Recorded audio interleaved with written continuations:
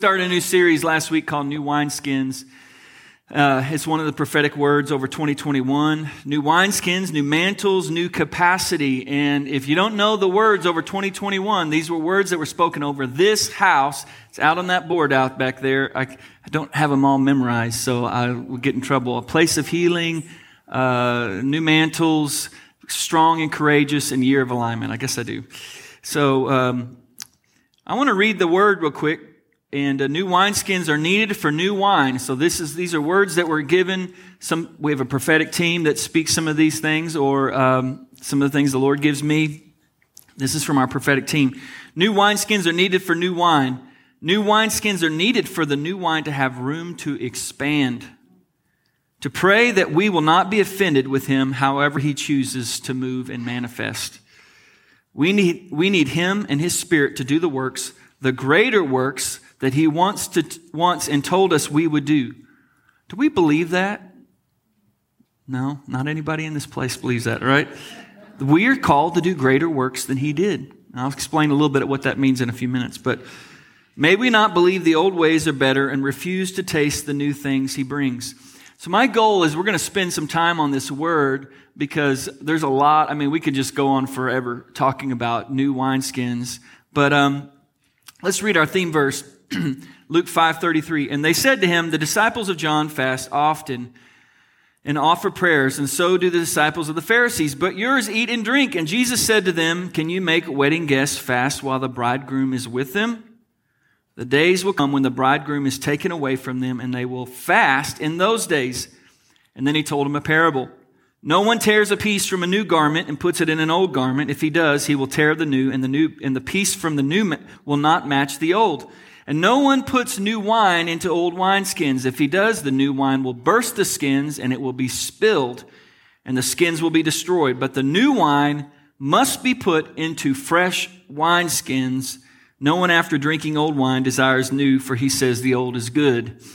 That's a little interesting line there at the end, right? So last week we kind of broke this down a little bit, exactly what was going on, what Jesus was talking about, a little background. The religious atmosphere that the Pharisees, that Jesus was living with these Pharisees and the Sadducees. And I encourage you, if you missed it, go back and listen. And let me just, on that note, we are, if you don't want to watch the message, you can go listen. We are on Spotify and Apple Podcasts so every week. So if you're just in your car, I'm not the type that normally to pull up a YouTube, but I'll listen on Spotify or something. So if you didn't listen to that, you can. So just to summarize, Pharisees were highly religious people. All kinds of traditions that went far beyond the Scriptures. They had these oral laws that they passed down from generation to generation. Have you guys ever heard that before? Because I had actually never heard that before when we talked about it last week. These oral traditions that were passed on from generation to generation of things, how to explain the laws that Moses had given. But it had taken this toll and had gone way, way deeper than this. Things about how to observe the Sabbath, how to wash your hands. I mean, there was one I was reading about that's like, if the water goes over a knuckle, you have to do something different. I mean, it was just that intricate in detail.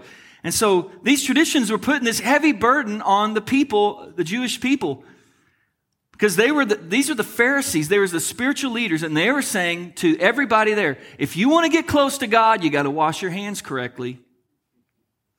If you want to get close to God, here's how you honor this and do these festivals and stuff. So this heavy burden started to be laid on people. I mean, can you imagine that? And they didn't know any better. Jesus comes along and he shows them this new way of relating to God, not through rules and regulations, but through him. And he actually calls himself the bridegroom. And that we're the bride. This is an intimate term. I mean, he's talking about this is the closeness that you're going to have with me when I leave. And he gives him these two parables about the cloth and the wineskins. And basically, these two things are incompatible. Jesus, the new wine, the life of the Spirit, and the old wine, the old cloth, represent the old way of relating to God by rules and regulations, the letter of the law. And it was exhausting work. You know, I have a Mormon friend. I guess just say he's not Mormon, former Mormon, but he grew up Mormon. And man, he tells me how, I mean, they were the real Mormons. I don't know if you say they have like undergarments that they wear, holy undergarments and all. I mean, they did all of that stuff. And he would talk to me about, he's talked to me a lot about the life living in that. Now, he's since become a Christian and a believer. The thing with Mormons is they have this form of truth, but not the whole truth. Okay, so they believe that Jesus did die on the cross. That is part of your salvation. The second part of your salvation is your works. How far are you've got to, if you don't tithe, for instance, you may miss heaven.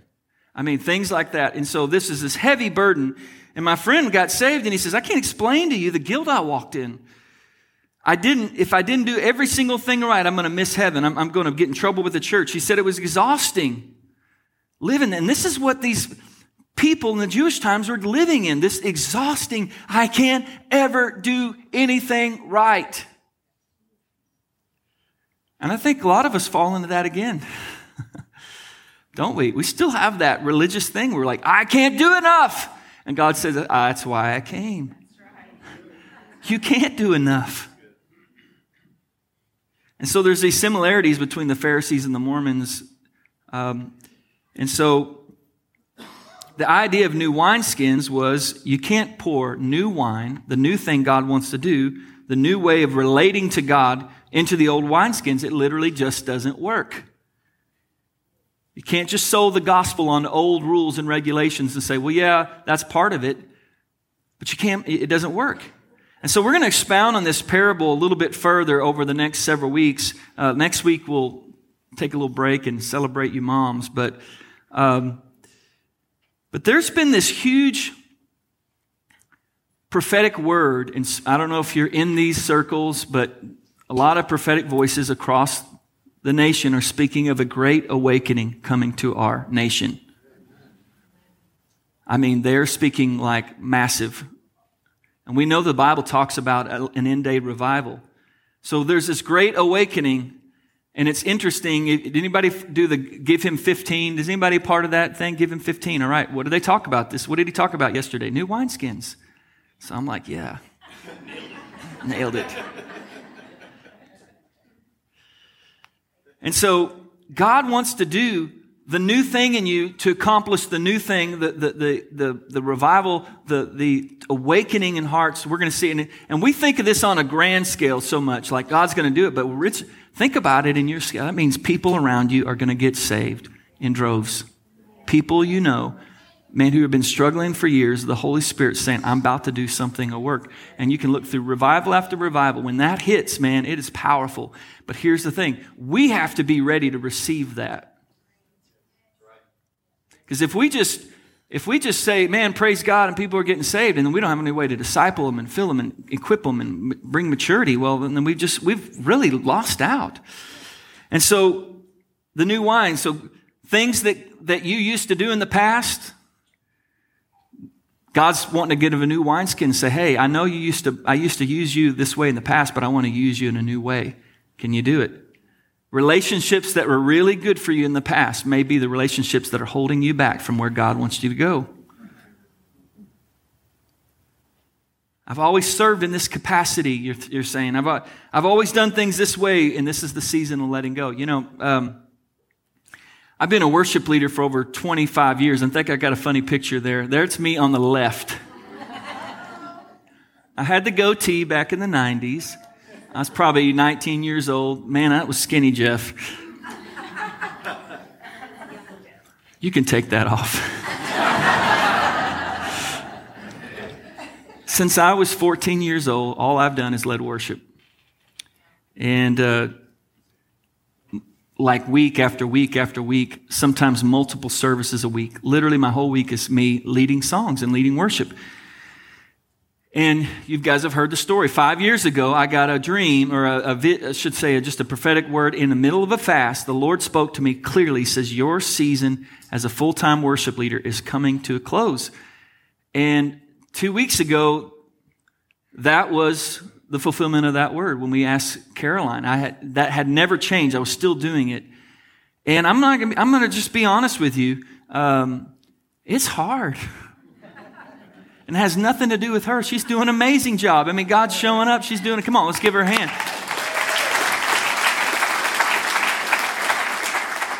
It's hard, not because of that, because of her. It's hard because I've always done this. And that doesn't mean I'm not going to be doing, I'm playing bass today because I had to step in to help. But I'm going to be doing a little bit, but I've given the reins over. Yeah.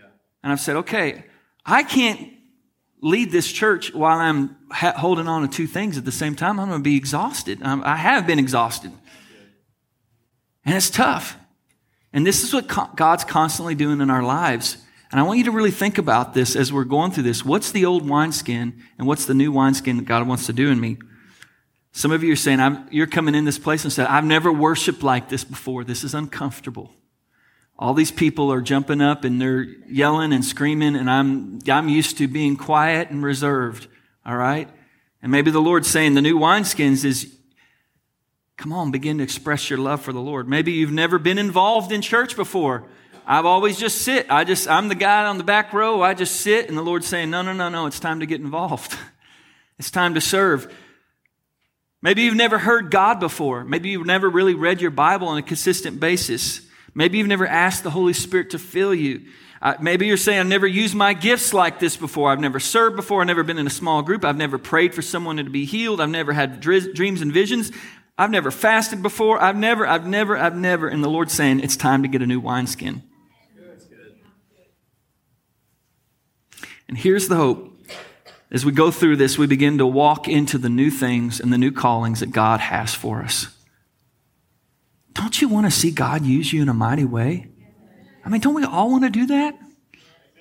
Here's the thing. For me, we love talking about the new, but I got to let go of the old. And that's where we get stuck. We're like dragging the old into the new. Come on, I'll figure it out. No, you got to let go. So today I want to talk a little bit about one aspect of this new wineskins, and that is living the difference, let me say the contrast between a natural life and a supernatural life. Many of us grew up with church with the idea that spiritual life is on Sundays. It consists of going to church, right?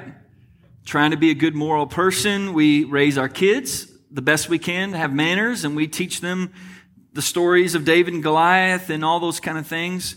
We serve when we can. We pay our tithe. We listen to the preacher. He's the spiritual one up there, right? He knows all the answers. No. But he's the one who hears from God. Don't get too crazy. That's what we've been told in our church. Don't get too crazy in here.